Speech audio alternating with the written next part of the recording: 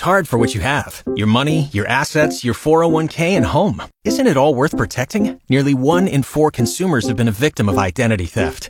LifeLock Ultimate Plus helps protect your finances with up to $3 million in reimbursement. LifeLock alerts you to identity threats you might miss. And if your identity is stolen, your dedicated U.S.-based restoration specialist will work to fix it. Let LifeLock help protect what you've worked so hard for. Save 25% off your first year on LifeLock Ultimate Plus at LifeLock.com/aware. Terms apply. The Audio Vault on 94.1 San Antonio Sports Star is brought to you by AA Best Bail Bonds, 225-2121, or online at mybestbailbonds.com.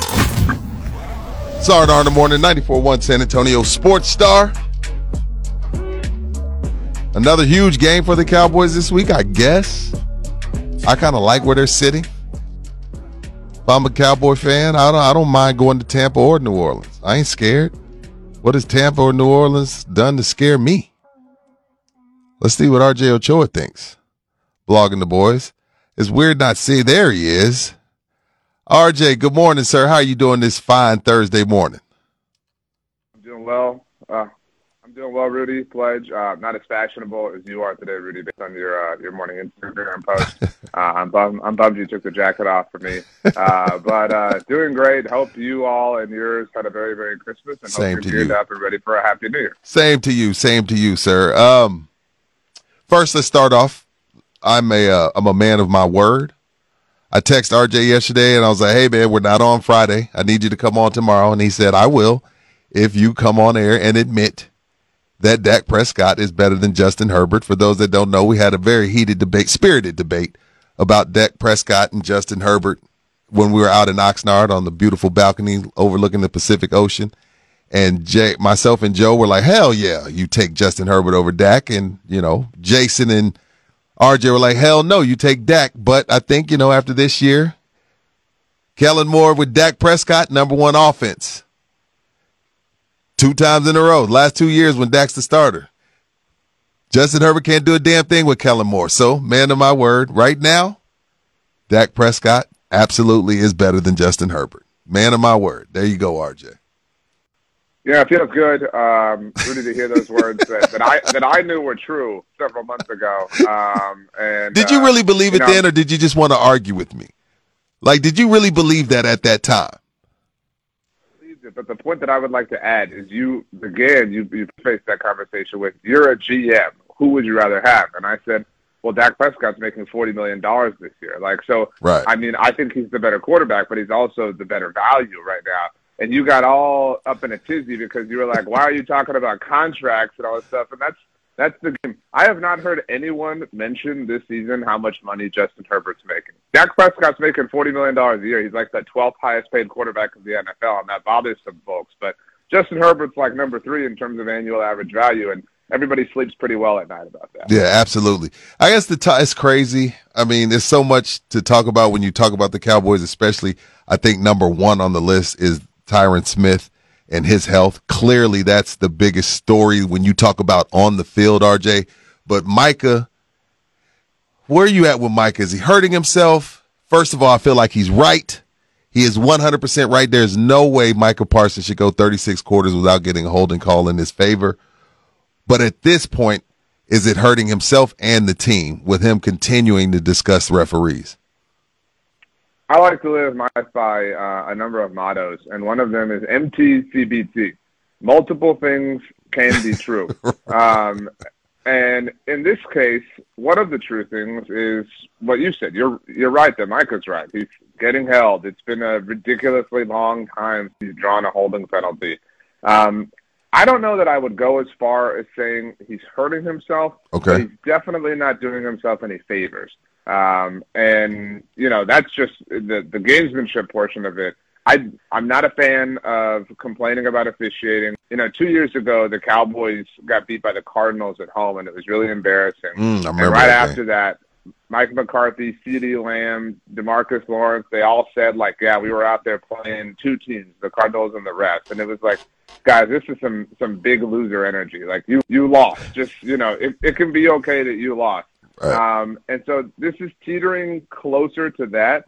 And, the same way that, the Lions are preparing for the Cowboys and the Cowboys are preparing for the Lions, the officials for the games prepare for these teams. And they understand, like, hey, this guy's, playing this way. He's getting these calls. He's not getting these calls. I need to be on the lookout for this. And while I understand some people's argument that, opposing offensive linemen feel like they can be a little bit more aggressive with Micah because they're not getting called for holding. Good point. You're magnifying the attention on this, and I don't think that you're not going to pick up 6 holding calls on Saturday night against Detroit because you're tweeting about this and talking about it on your podcast. I totally agree. Now, why I'm trying to dive into the mind of Mike McCarthy. Why would he feel like this game is the most important game of the season when you've played the 49ers, when you've played Philly twice? I'm trying to figure it out. I can't. We're not getting to talk to him this week because we're off tomorrow. Why is that? Is that just him just trying to have the next game up mentality? Why is this game more important than those other 3? Yeah, I mean, I think there's definitely just some, coach speak involved in that. Yeah, I think so too. But if you had, and this is reality, if you had told me 2 weeks ago, hey, RJ, the Cowboys can only win 1 game between Buffalo, Miami, and Detroit, who would you want it to be? The reality is I would have picked Detroit. The best kinds of losses you can have are road losses to the opposing conference, just as far as tiebreakers are concerned. Now, in this instance, the Bills and Dolphins are both teams the Eagles beat. So that could have been a tiebreaker that separated Dallas and Philadelphia, but thankfully that will not be the case. The reality is you want to have the best division or the best conference record possible as it relates to your divisional matchup, as it relates to your seeding in the NFC playoff picture. And that's what's at stake here. I mean, this is a playoff team just the same way that Buffalo likely will be and Miami is. So if you take care of business against them, yes, people will continue to say what they will about you not having the same level of success on the road, but you put yourself in position to not just win the division, but to take the 2 seed. I mean, there's the biggest pendulum swing potentially with this game, not with Miami or with Buffalo. Absolutely. Now, Miami, especially on the last drive, they're able to run the ball. Everybody's like, that's the big narrative on the Cowboys defense: run the ball, run the ball. And speaking of Micah, he likened David Montgomery and Gibbs to Zeke and Pollard. How do they stop those 2 guys? And a team that averages over 140 yards a game, 4th in the league in rushing, how are they supposed to fix that in 6 days? Guess you don't. I mean, yeah, you got to be different people, right? That's what this kind of comes down to. And the people get so mad when they lose, and they want to say they're soft, and I don't think they're soft by any stretch. I don't but either. They're really small. I mean, that's just the reality of their linebacker group. I mean, their heaviest linebacker is like 214 pounds. I mean, it's just, that's the price you pay when all your linebackers are converted safeties.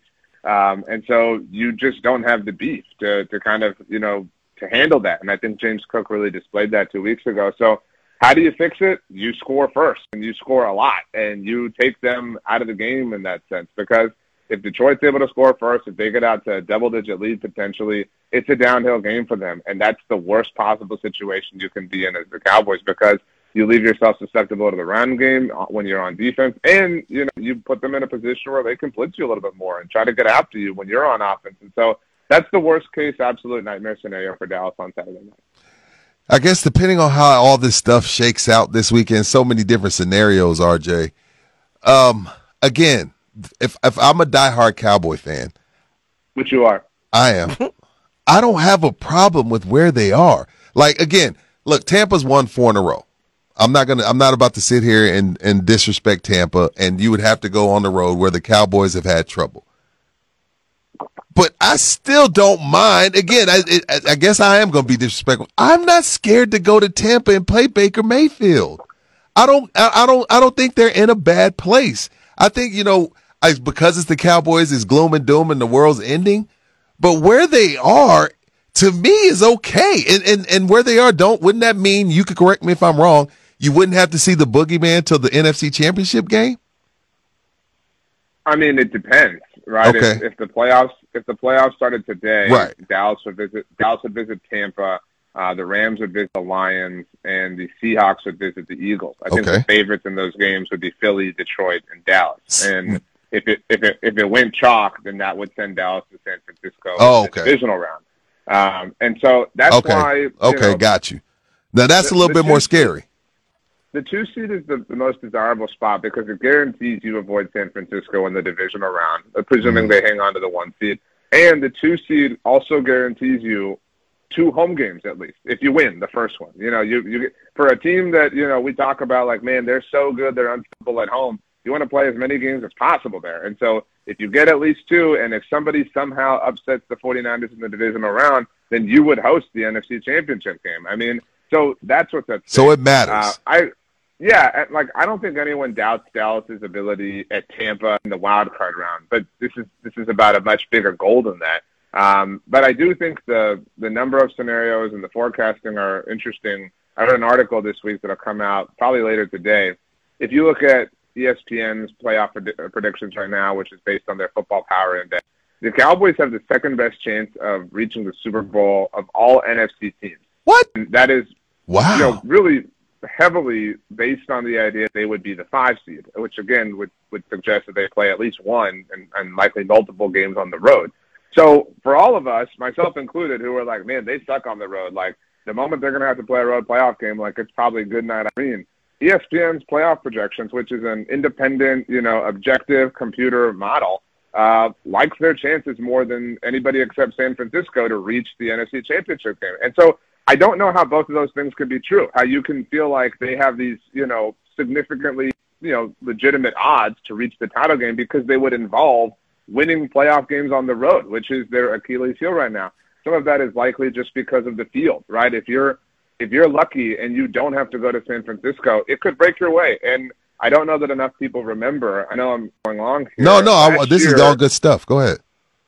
Well, last year, Dallas beat Tampa in the wild card round, and it was because the Giants upset the Vikings in the wild card round that Dallas had to go to San Francisco. Had things gone chalk, had Minnesota been able to hang on, they were the division winner and they were the home team, then they would have gone to San Francisco, and Dallas would have gone to Philadelphia because Philly was the 1 seed. Now, the Eagles last year were a much scarier team, and I don't mean to be disrespectful to them, but I liked Dallas's chances much more against Philadelphia than San Francisco because they know Philly, they've played them well. Again, it's not a disrespect thing. It's just the Niners are that unstoppable. And so, again, all it takes is one flap of the butterfly's wings and one upset to happen or whatever to send you from one place to another and completely change your destiny.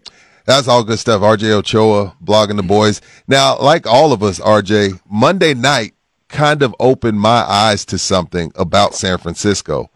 And I wasn't shocked. Look, again, quarterbacks have bad games. So I'm not, everybody knows I'm not the biggest Brock Purdy fan. I'm not shocked he had an off game. What I was shocked at was that the way Lamar Jackson carved up that defense and the way he, to me, in my opinion, RJ, the way he carved up that defense was extending plays to throw the ball. And that we've seen over the years, we're all screamed at the TV, take off and run. Dak Prescott, I'm not trying to compare to Lamar Jackson. Dak haters, calm down. But what I'm saying is, if they are to meet San Francisco, we saw something on tape where you can get up and down on the field on that team. If you could get a little bit of time in the pocket, move the pocket, and go throw the guys that are kind of, doing the playground type plays. I think the Ravens, if we can say Buffalo opened the eyes, though, they gave us something on Dallas. I think we can say the same for what the Ravens did to San Francisco. Yeah, and all you need is Lamar Jackson. Yeah. You can beat San Francisco. So I'm not saying Dak is Lamar, RJ. I'm not saying that. But he can do some of those things. The general premise of this, however, most Cowboys holding penalties, or a lot of them, tend to happen when Dak does what you're suggesting. I mean, when you do start to kind of institute a more chaotic playground-style game, it does become messy, and that's when mistakes happen, when things are flying very fast at you. And so and that's why if you're complaining about penalties, you're magnifying the attention on you. You're opening officials' eyes on you, and they're looking for that. They're hunting for that because they know you're known for that in those situations. And so it's definitely possible. I agree.